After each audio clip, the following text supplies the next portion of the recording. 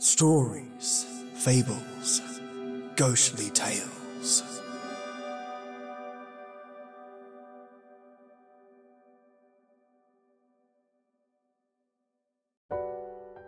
Welcome, you lovely listeners, to your old-time radio episode.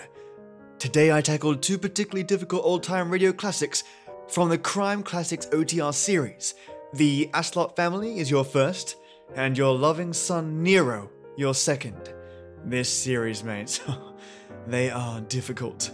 They have random pops and clicks like nobody's business, and in the first episode the audio literally stops and then restarts the entire episode again. I had to listen to it 3 times at that point to make sure I wasn't going crazy. So whilst I'm slicing up pops and clicks like a man pulling cards out of a deck of aces, this crazy occurrence with doubling audio popped up and took me by surprise. This one is the first time that an OTR had the guile to pull a sneak attack on me. Both of course have been remastered, with the second episode requiring some significant bass reduction, but other than that, pretty on point when it came to quality. Now before we start, I have a new Patreon supporter, Rue Sparks. Thank you so much for joining the fold, and I gotta say your last name is awesome. I'll consider creating a character with this name in one of my own stories in the future, for sure. Thanks again, mate. If you want to be like Rue Sparks and support this show, keep it on the air and keep it buzzing, visit www.patreon.com/SFGT. Take a look around and see what tier you'd like to join at. I promise you, you won't be disappointed. Okay, lovelies, turn the lights off, get cozy, and let's enjoy a blast from the 1940s past.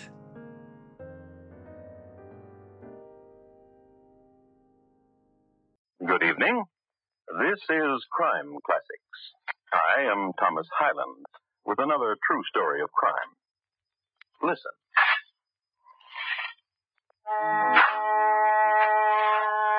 The sound you hear is that of a grave being dug on a hillside in a lonely section of England in the 17th century.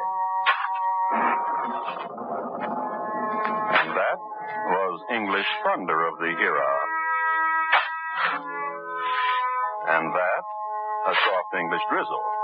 Water, earth, sky, elementals. Surrounding James Alsop, money clipper, highwayman, father-in-law, grave digger. It'll take him about another hour to finish, and about another hour to give it a corpse. For in that time, James Alsop will add murder to his other attributes.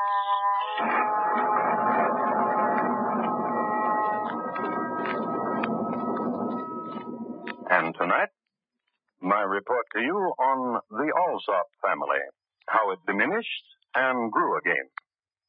Crime Classics, a new series of true crime stories from the records and newspapers of every land, from every time. Your host each week, Mr. Thomas Hyland, connoisseur of crime, student of violence, and teller of murders.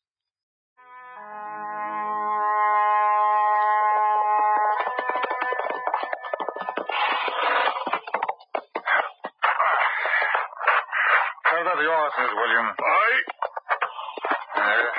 Take a fresh horse. After we'll clip the coins and you will go down to London. Aye. What ails you, Father? There's no humor in you anymore. You worry about Christopher? He's not happy with his wife. As I said it. He says she is a shrew. And what woman is not? That she's curious. As a woman Alice is. That she needs to know what we do. You and I. So she would gossip about it. We are highwaymen and money clippers. She would gossip and the law would hear of it, and we would jig from a gallows. It grieves me. It would be a terrible thing. Hello, father-in-law, brother-in-law. I had never been here before, in the workshop before. I thought to clean it, to dust a bit. What are these clippers for? Get out of here. Get out of here before I kill you. She will gossip, Father. Aye. And the law will hear of it. Aye. The gallows. And death. Not for us. To work, William.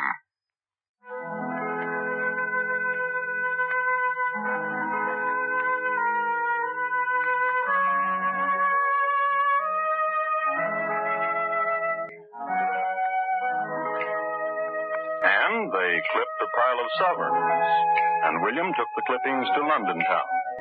And the rest of the night, James Alsop sat with his thoughts. In the false dawn, he came to a conclusion. His daughter-in-law had to go. For good.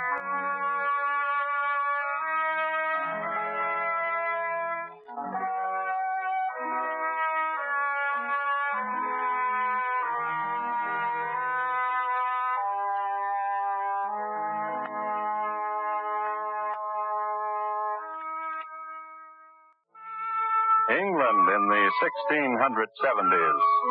It was a mess.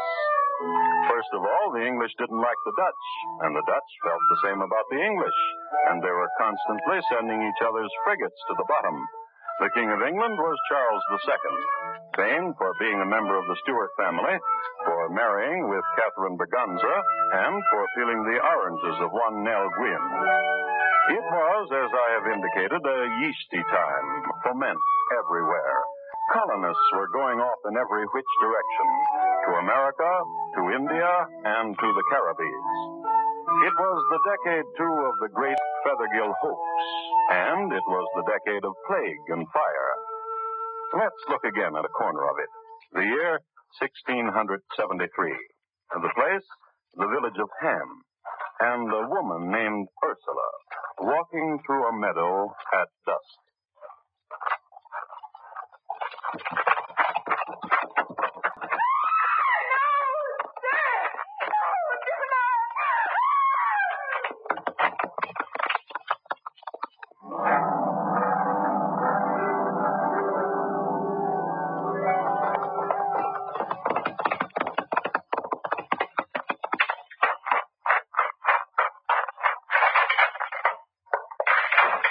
How now, Ryder? Did you have a good ride? Middling. I think. Only middling. What are you talking about? I saw the woman Ursula walking through the meadow, as you said she would be. And did you kill her as I said you should do? I am not sure. Therefore what? I am willing to take but half the amount of money which you promised me. I promise you a fee, assassin, for the killing of Ursula. I hired your sword for her death. No half payments for work not completed. It was no fault of mine. I stuck her with my sword, but she moved quickly away. Then I saw some people who were coming, attracted by her cry. And my son William, who sent you to me from London, said you were the finest of assassins. Another day and I'll try again. Go back to London. My pay. Aye. That be your pay. You knock about the head. What you deserve. Get you back to London.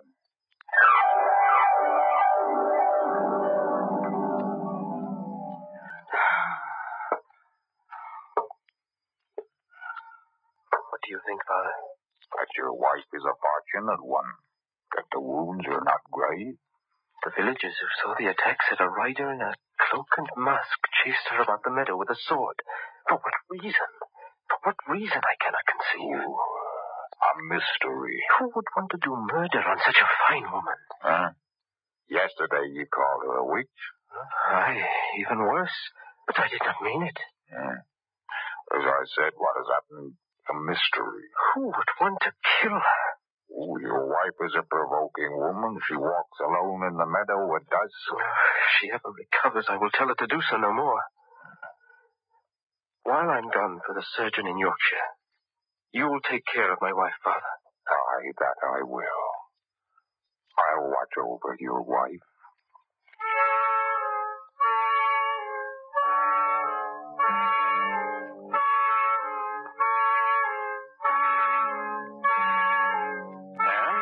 Christopher rode off to Yorkshire. And what with William in London selling coin clippings, James Alsop was left in his house with Ursula, his daughter-in-law. September night, and the gathering storm, and this... What? Ursula, thirsty, as a body is wont to get when it has been stabbed. Water. And the man who could slake her thirst moves, but not toward Ursula. Toward the tool shed for a shovel, then toward the hill. You know why. That's right, to dig a grave. And while he was digging, you remember it started to rain. And James Alsop lifted his mouth to it because a body is wont to get thirsty when it is digging a grave. But Alsop finished his task, took shovel back to tool house, and did what quite a few grave diggers do, even to this day. Marky, another.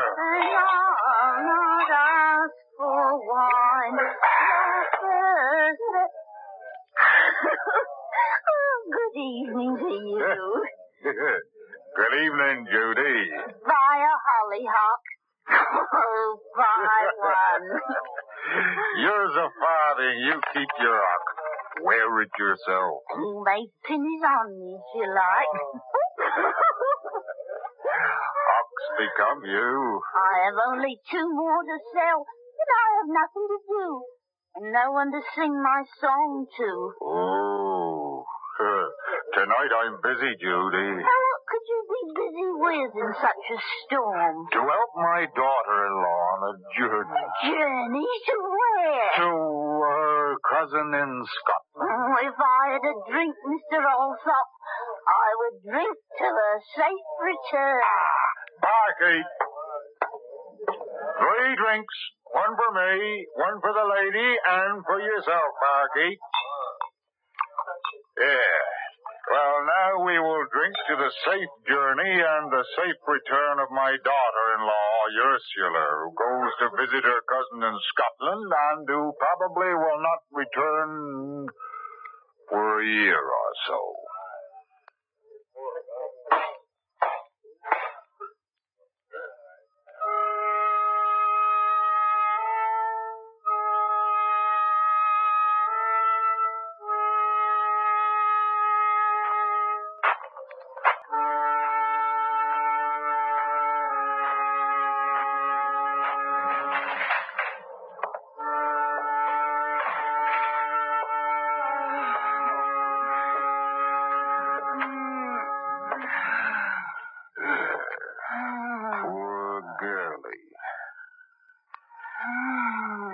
To go and find out I was a thief, did you not? I can't stand to see you suffer, girlie.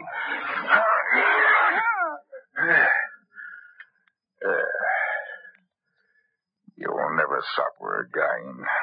Now then, up with you. There's a burying to be done.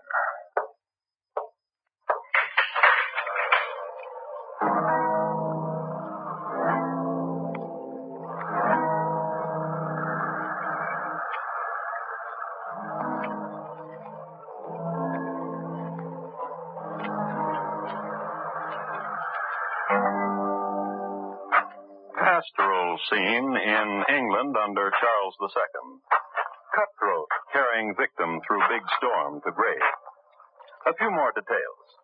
Darkness torn apart by lightning. Silences shattered by thunder. And the earth, a sea of mud. It was perhaps 300 yards to the hillside, and when James Alsop got there, the grave he had dug was gone, washed away. So, what we've got now is the same pastoral scene in reverse.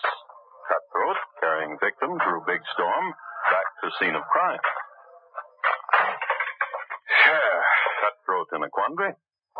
The plan was to bury you neatly, Ursula. Now what? Proving that things gang aft the glee. Yeah. I told everyone you were going for a visit. The question. What shall I do with you? Seeking the answer. The answer? Not quite. This time the answer, change everybody into warm, dry clothes. And having done this, the stroke of genius. Remove the glass from a window frame into the room, hide it, and set up a cry. Murder! Murder most foul! Help! Thieves have come and made murder! Help! Help!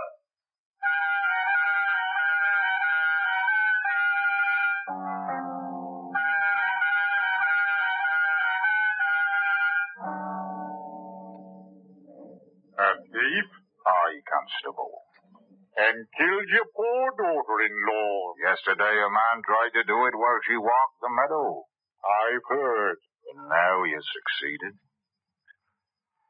I heard a cry from Ursula. I came quick to her, but only in time to see her attacker flee. Flee? How? Through the window, sir. Which window? That one. That one? With no glass in it? Of course that one. And you're sure of it? Aye. Come here. Aye. If the thief and murderer escaped through this window, how did he get through the cobweb which covers the opening? Sir, stretched across the window frame is a cobweb, as you see. From side to side, so. From top to bottom, so. Sir, then how did this thief of yours get through it? Sir, you're under arrest, James Alsop. Arrest? For the murder of your daughter-in-law.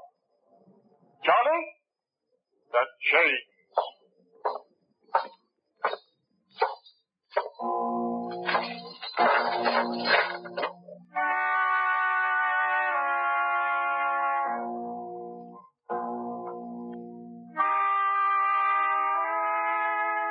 James Alsop was committed at Colchester Jail.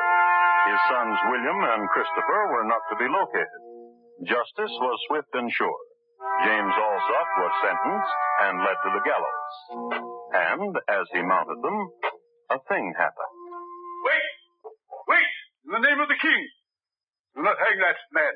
A messenger with good news, especially if your name was James Alsop of Ham in the year 1673, and the hangman had just indicated that you stick your neck in a noose. New evidence from London.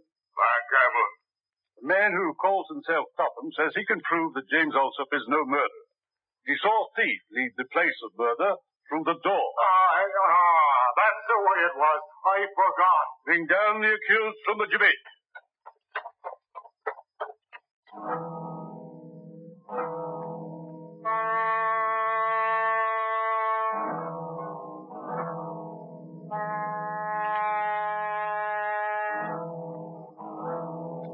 But our story still has a dolorous end. Mr. Topham from London turned out to be none other than the missing William Alsop, son of James. He could have stayed in London, safe and alive, so he must have loved his father dearly to have taken such a chance. But the only way he changed history was this.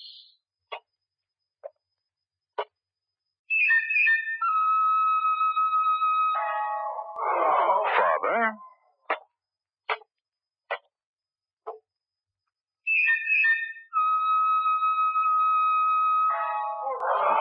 son, William.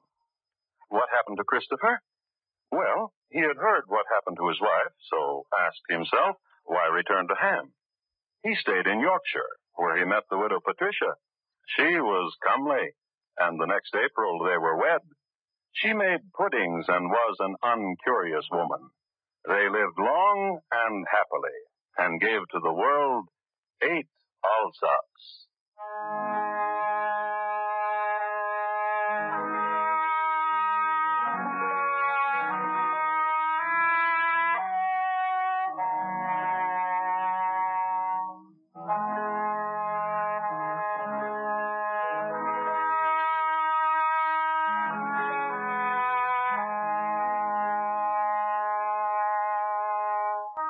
The Alsop family, tonight's crime classic, was adapted from the original court reports and newspaper accounts by Morton Fine and David Friedkin. The music was composed and conducted by Bernard Herrmann, and the program is produced and directed by Elliot Lewis. In tonight's story, Ben Wright was heard as James. Thomas Hyland is portrayed on radio by Lou Merrill. Featured in the cast were Herb Butterfield, Ellen Morgan, Betty Harford, Terry Kilburn, Richard Peel, and Raymond Lawrence. Roy Rowan speaks. Butterfield, Ellen Morgan, Betty Harford, Terry Kilburn, Richard Peel, and Raymond Lawrence. Roy Rowan speaking.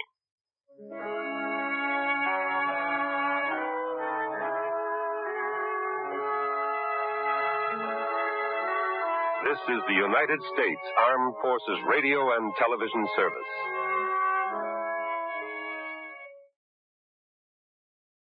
Good evening. This is Crime Classics. I am Thomas Hyland with another true story of crime. Listen. The sound you hear is that of a swimmer in the Adriatic Sea. Her name is Agrippina, and the stroke she's using, 'tis one of the day.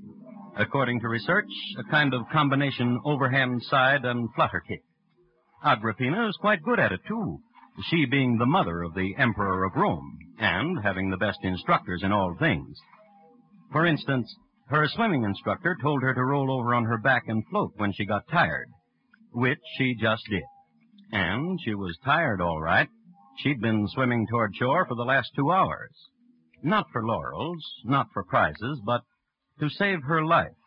It seems her son had tried to drown her by rigging up a boat whose bottom would fall out, and which did when Agrippina was on it. Sonny's name? Nero.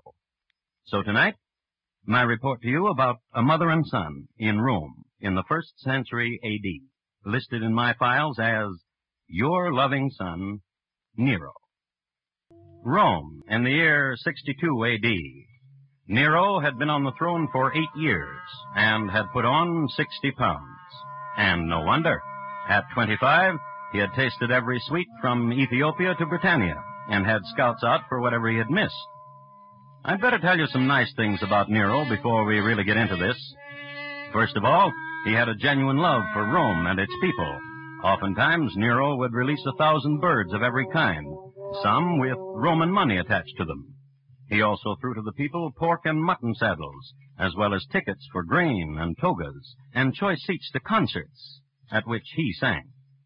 This was the Nero that history forgot.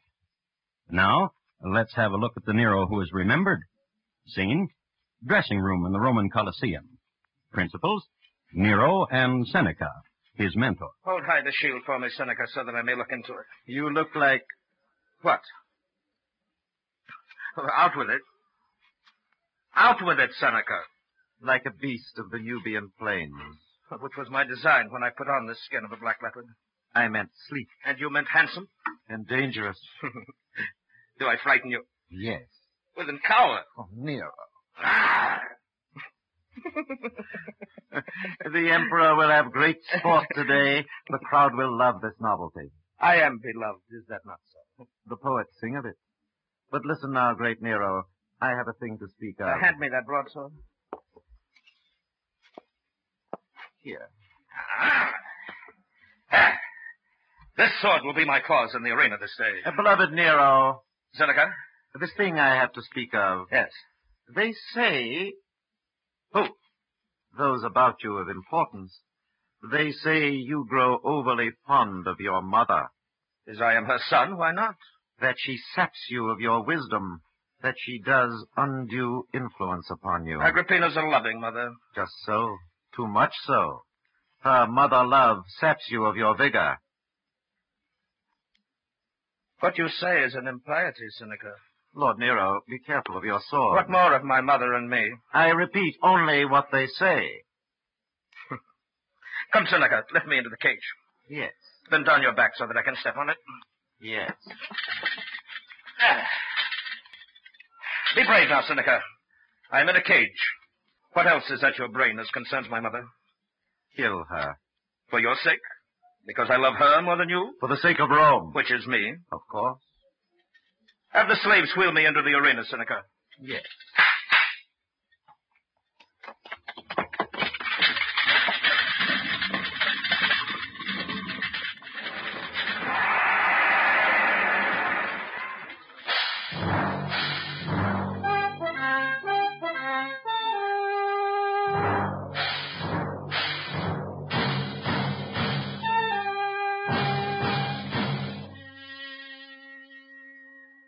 What happened when Nero was rolled into the arena in a cage dressed in a black leopard skin is a fine clue as to the lad's personality.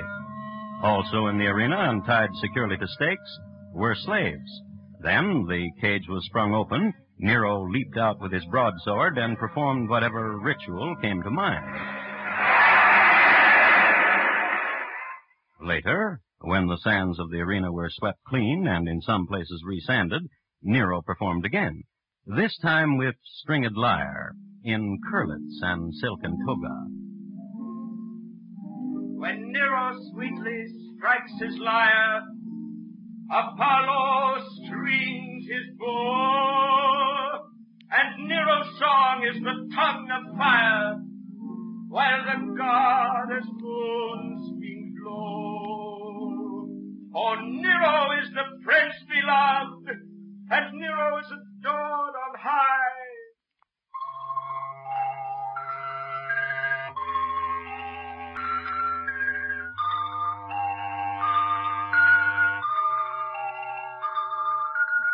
And so on into the night. He didn't sing well, but he sang loud and long. And he had a special arrangement with the Colosseum guards. Collect the heads of all those who tried to leave while he was singing. It was usually after midnight when Nero finally gave the signal for his audience to go home. Nero was fatigued, and he wanted his mother.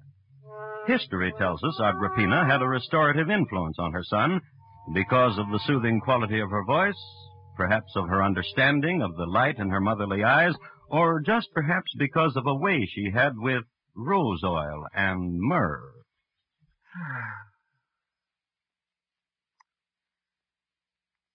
Mother. Hush, son.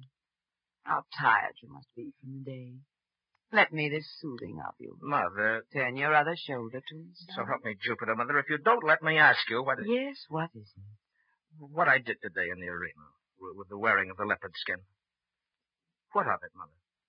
Terrifying. What else? Exciting. Yeah. And what else? Papilla sat beside me. She bit the soft of her hand till blood came in such ecstasy. Oh, Mother, Papilla's always biting the soft of her hand when she sees me. She's fond of you. Why do you laugh? Last night, Papilla painted her face in ochre and went to the oracle. She's afraid Acte, the slave girl from Germania, has taken the place of my affection. Has she? Acte opened her veins this noon because I demanded it, and Papilla doesn't know it yet. Anoint my head, Mother. Well, not that much. Papilla is waiting for you, isn't she? Oh, of course she is. What does she say of me? We hardly talk, Mother. I sing to her, and then we stare at each other. Ah, thank Jupiter for us. But Seneca talks to you, doesn't he? Hand me that garland, Mother. Doesn't he? No, much. Constantly, pratingly, ceaselessly, without it. Of me? Much. Constantly, pratingly, ceaselessly, without it. What does he say? He wants me to kill you. I see. He says you love me too much and have undue influence upon me, therefore you should be dead. Nero, my son. Yes, Mother. Remember that Claudius died suddenly, and for that reason you are emperor. Remember that Claudius died because I wished it. Somehow there was poison, and somehow Claudius died. And remember, too, that rightfully your stepbrother Britannicus should sit on the emperor's throne. And remember... Jupiter, look at the hourglass. The sand's run out. I'm late. Let me kiss you. Ave, Mater.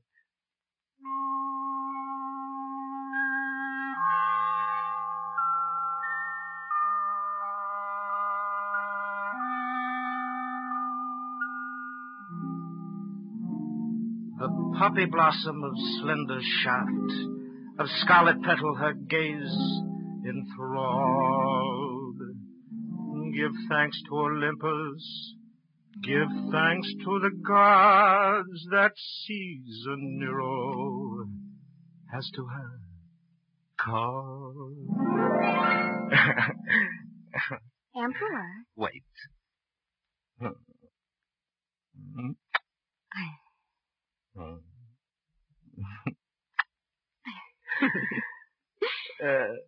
I lay on the loggia today after the pool, and I gazed up at the heavens, and the thoughts went through me in a rush. Millions of thoughts, and... Bad boy. After tonight is tomorrow. And the being emperor again. And the whisperings and the intrigues.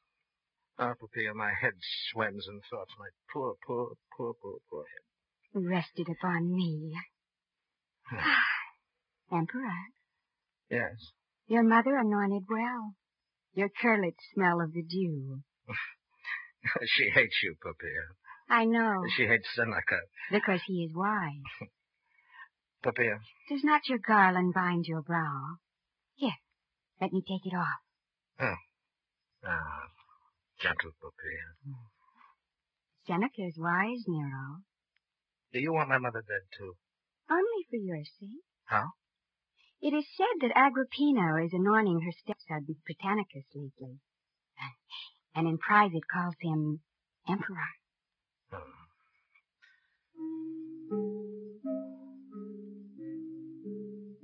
All night a Rubicus dwells a witch. Pluto's daughter, ill-got is she. Her name is Locusta, Locusta, Locusta, horrible witch. From the river of the dead, her poisons be. Oh, sing no more, Nero. I love thee too well, Emperor.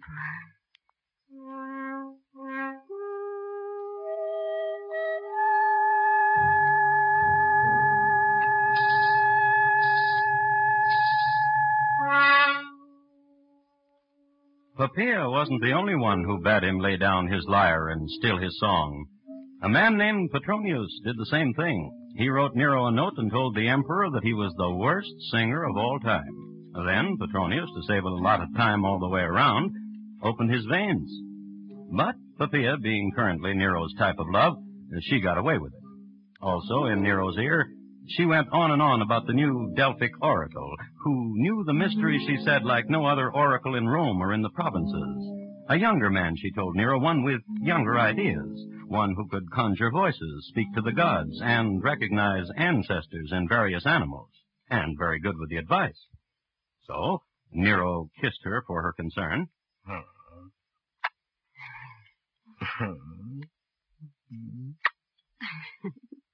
Retrieved his garland, left her. On the way to the Delphic oracle, he made a decision. And I'll do it now, as long as I've got my mind made up. And he made a detour. Stopped in to see Locusta on the Iter Rubicus, then paid a call on his stepbrother, Britannicus. This vase of wine I bring you, brother, from Gaul. It is where the Rhone flows gently and the grapes grow fat. O great stepbrother, whose love is dear to me and who desires nothing but good for me. For these reasons I give you this wine that you should drink. Drink it. Like that, boy. Throw back your throat and let the coolness of it, the death of it touch you and chill you. Come on! Come on! Britannicus has drunk poison and is dead. He hated life and wanted no more of it.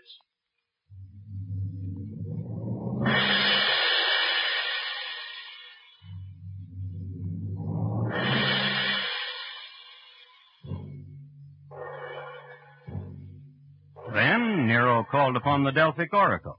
No sooner had the oracle lighted his pot of fire and said the words, than Nero asked a question.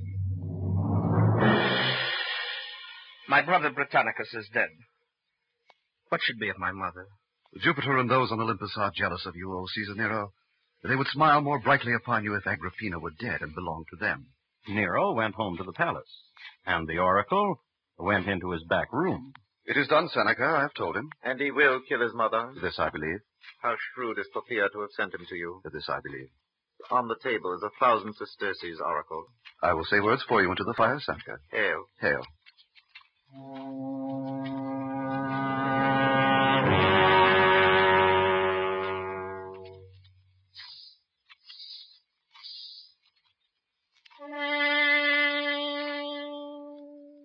Nero went to sleep that night with a new mission in life. He was going to kill his mother.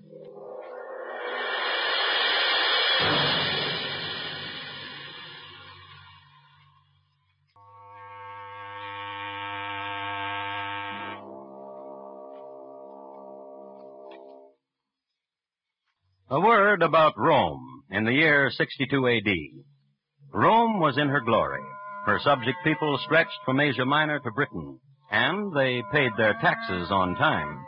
A city of slaves and temples and chariot races and visitors from Greece and freedmen from the provinces and spices and oils and unguents.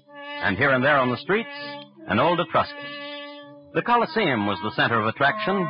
Here, man fought man, beast fought beast. And on holidays, they switched. Nero was emperor, and you already know how Nero loved to set an example. Agrippina was his mother, and some background on her. Out of a maternal concern for her son, she poisoned a lot of people, most prominent of whom, her third husband, the Emperor Claudius. Pliny the Elder, in his letters, mentions her as the vilest of women, and I just quote it. But Pliny was called in the journals of Tacitus as a sour man, and I just quote it again. Anyhow, her son Nero woke up one morning determined to murder her. So he sent for Locusta of the Iterubicus. Get off the floor, witch, and come close. You brought poisons. Vile stuff. What's this one for? Nephews. And this? Daughters. And this? Mothers. Mothers? Oh, tell me of it. 'Tis powdered stuff of a thing I know, plucked from a swamp I know, when one night the moon of fertility rode. In the 8th month of Octavian, when there was harvest, it kills mothers quickly, instantly. Without pain. I would not like my mother to suffer. Like that. Huh. How is it used? Yes, a drop in a sweetmeat, or whatever. I'll have it. Seneca!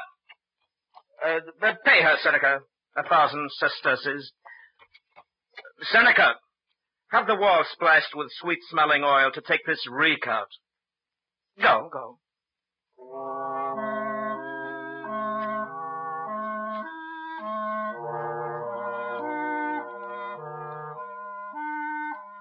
And so, Mother, as a small gift of the day in honor of Persephone, sweetmeats from Thebes.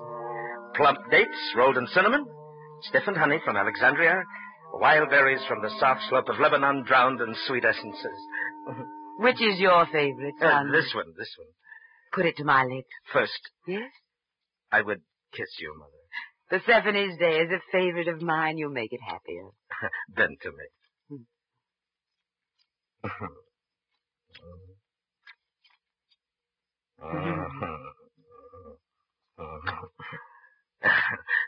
Now here is your walnut sweet. It's very good. Excellent. May I have another? Of course.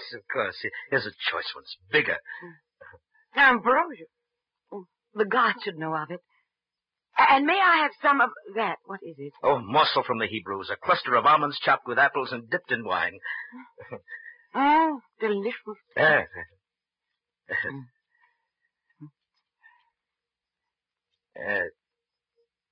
Mother. What? How do you feel? Blessed by Jupiter, who's given me such a fond son. Son. Yes, Mother. Eat of your gift. Here, I will place a sweetmeat to your lips. Stop. Stop it. Do you ail? Stop it. Stop it. You ail. Let me hold you, son. Sweet son. Emperor's son.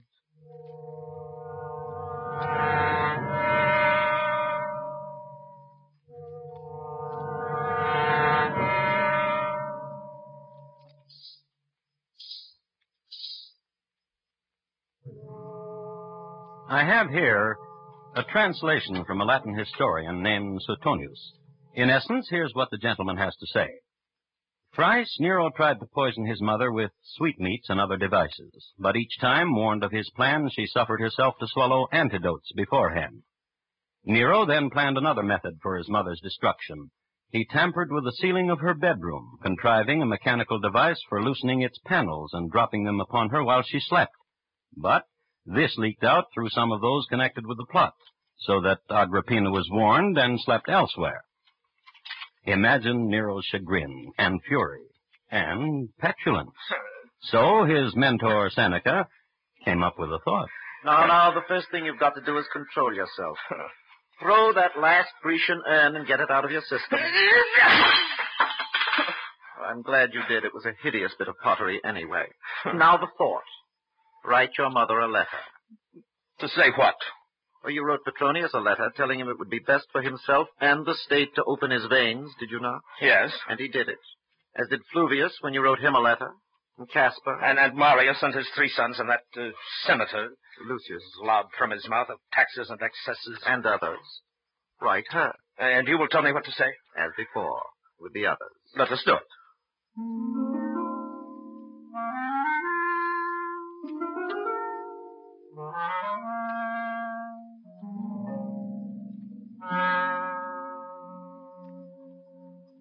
And since, Mother, it appears you are trying to have me slain, for the good of all of us and of the state, I, Nero, Emperor, and faithful... You're going too fast. Where are you? Nero. Emperor and faithful son, do request your death. This gift I enclose, small knife of gold, for slitting, and sign it your loving son Nero. Now put your seal to it, and I'll have a slave take it over right away.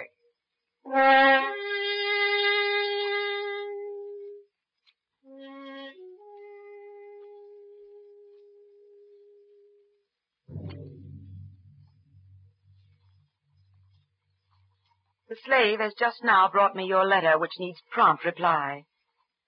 I will not kill myself, Ave.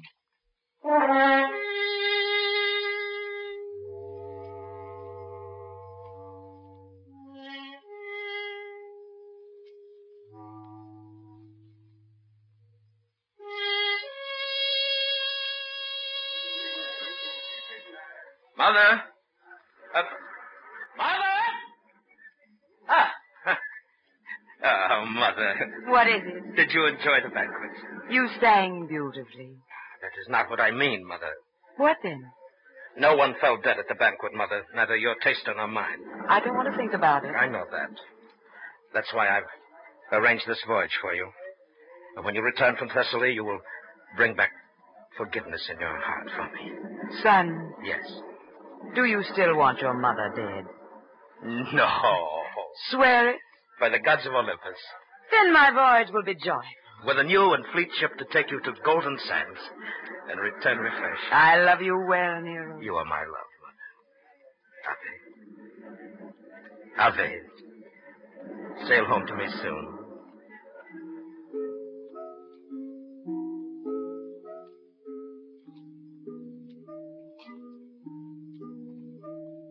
If this tender scene of Ave's and loving kindnesses perplexes you, well, it really shouldn't. Nero was still up to no good. In spite of the sumptuous banquet he had arranged for his mother out of the clear blue sky, and in spite of the trip he had arranged for her to golden sands and return by way of a peace offering, Nero still had murder on his mind. This ship he had built for his mother, you know who built it? Anicetus. And who is Anicetus? Any of your better histories on triremes and other Roman naval craft will devote at least a few paragraphs to Anicetus. He was forever trying things against the laws of navigation. For instance, this ship that would take Agrippina to Thessaly, he designed it so its bottom would fall out 5 miles at sea. And did it? Well, let's pick up the ship just before it was 5 miles out on the Adriatic. Quiet ocean, azure skies, as fine a 2 decks of slaves chained to the oars as you'll ever find. And Agrippina having grapes at the captain's table. You men of the sea, Captain. All my life, the great wonder I've had about... What's that?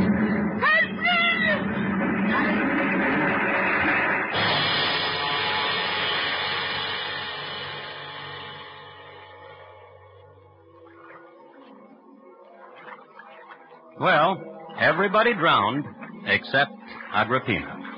Not that she was the greatest swimmer in the world, as she only knew 1 stroke, but she had sense enough to roll over on her back and float when she got tired. So she got to shore. She made known who she was, which got her a fresh toga and transportation back to the palace. Nero was waiting for her. Mother, Mother! Mother!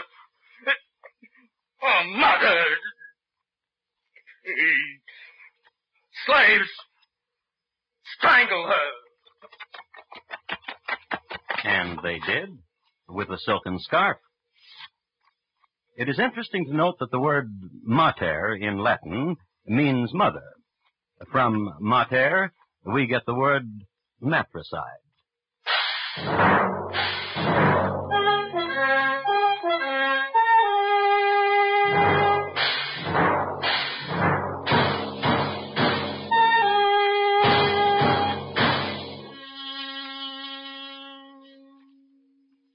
In just a moment, Thomas Hyland will tell you about next week's Crime Classics. Your loving son, Nero, tonight's Crime Classic, was adapted from the original court reports and newspaper accounts by Morton Fine and David Friedkin. The music was composed and conducted by Bernard Herrmann, and the program is produced and directed by Elliott Lewis. Thomas Hyland is portrayed on radio by Lou Merrill. In tonight's story, William Conrad was heard as Nero, and Betty Lou Gerson as Agrippina. Featured in the cast were Sammy Hill, Edgar Barrier, Hy Averback, and Martha Wentworth.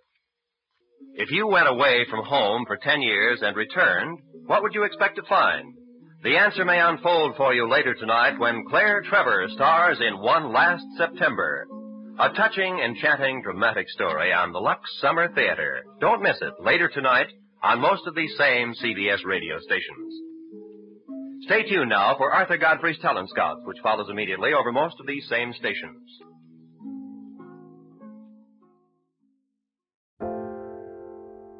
Well, those stories were definitely strange.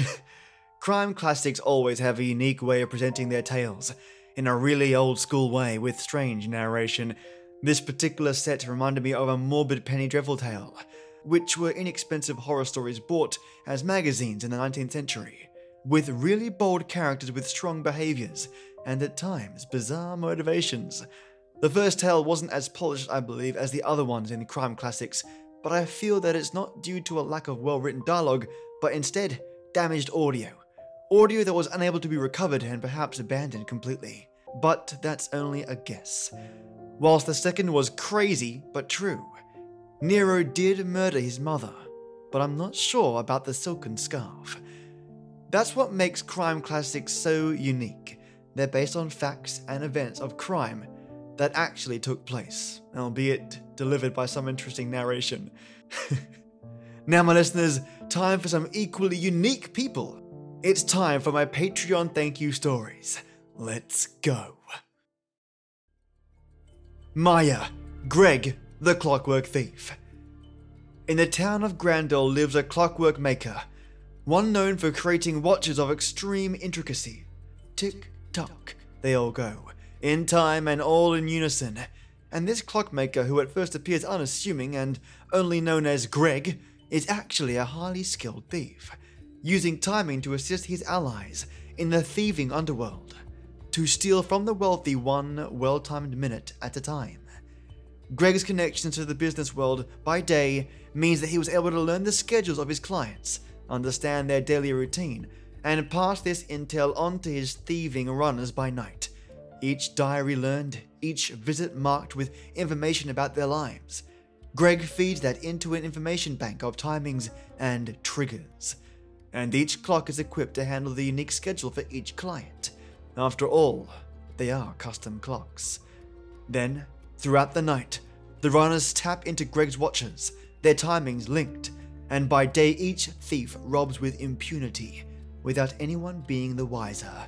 The quietest town robbery you'd ever seen, all based on a well-timed clock. Greg the Clockwork Thief, a master of ingenuity and timing. Solstra, Whisper Willow. As a child, little Willow learned the value of information when she was traded by her family for a secret that would keep their mob clan safe against a larger crime boss.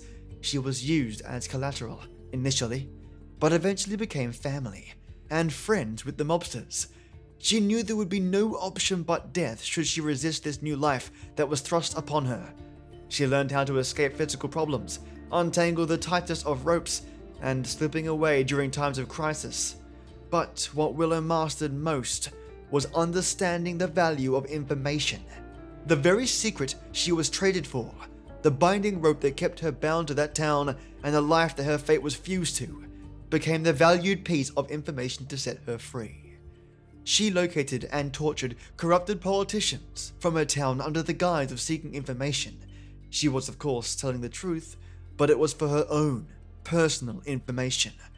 After finally securing her secret, she whispered it out into the network, from different sources, different parts of a large network like a virus, and the chaos it caused, the power struggles it generated, tore the killer network apart from within. To this day, Whisper Willow stays in the shadows, watching and whispering. Thank you both, mates, for your support. I wanted to link these tales to how critical information was. Knowledge can be the door that opens pathways previously unknown, or in the case of today's tale, knowledge leads to death. Either way, I hope you enjoyed your tales, you lovelies. And of course, my brilliant white tea warlords. I own cows. Jerry Deepditch. Jerry earned his name as a proactive member of the Assassin's Guild, and strangely enough, a guild that he simply fell into, quite literally. One night, whilst feeding his pet cow, Rigby, on a stroll into the hills, the cow plummeted to its death when the ground gave way to a deeply dug hovel, full of gold and deeds that Jerry had never seen. Naturally, he took them home, only to be tracked down and given an ultimatum by the clan of thieves. Give it back and work for us, or they'll slow cook him like his cow Rigby. So Jerry moved forcefully into crime. Utilizing his role as a gravedigger, Jerry Deepditch earned his name by burying over 60 thieves, muggers, thugs, and criminal gang members. And not all of them were dead, but he was known for one skill set that set him apart, digging the deepest ditches in half the speed, turning from a hostage in his own right into a skillful crafter of death traps and death cases. To this day, Jerry and his new cow, Jenkins, lives on, day by day, within the Thieves Guild and one ditch closer to being free. Lee Bauer, Larry Ledring. In the seedy underworld, showing one's face is almost a death sentence in its own right. Knowledge is power, and your individuality, your face, can get you killed. Larry Ledring and his thieves mitigate this risk simply by wearing masks and operating only at night, using engraved lead rings, the kind of killer to display rank and as a currency. You want a hit done on a key politician? That'll be 15 lead rings with the marking Y inscribed upon its surface. Should you need a man beaten then hung, 5 lead rings with an O and 3 rings with a crossed line through it would be expected at the door of Larry Ledring.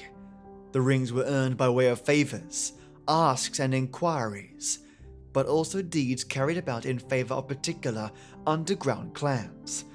And one more fact that you need to know when learning of the underground.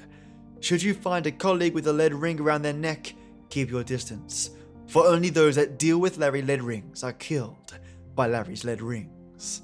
A currency and a trade of murder. Mates, I wanted to keep to the theme of codes, information and schemes of murder, a mix of unfortunate accidents and the code of crime. I hope you really enjoyed today's tales, mates, and thank you, as always, for both of your support. Just marvelous. And now, for my Earl Grey enforcers, Chad Warren, Just Heather, Paige Marcini, Peter Raffelli, Tasha Moncrief, Christina Boyd, Divided by Zero, Tristan Cassidy, and Dolphin and Cow. Thank all of you for being the blood that pumps through this podcast's veins. Every single episode, I'm reminded by your support. And that support pushes me to deliver better content every single episode. Thank you so much for having my back. And a special thank you again to Rue Sparks for joining the podcast as a Patreon supporter. That means the world to me. And if any of you lovelies have a spare couple of seconds, swing on by my iTunes page to leave a review. Every review counts towards finding more lovely people like yourself, and I always give shoutouts to those that leave iTunes reviews. Be sure to leave a comment so I can thank you, because that way I see your name in the review and I can thank you publicly on this podcast. Thanks, mates, and as always, Until next we meet.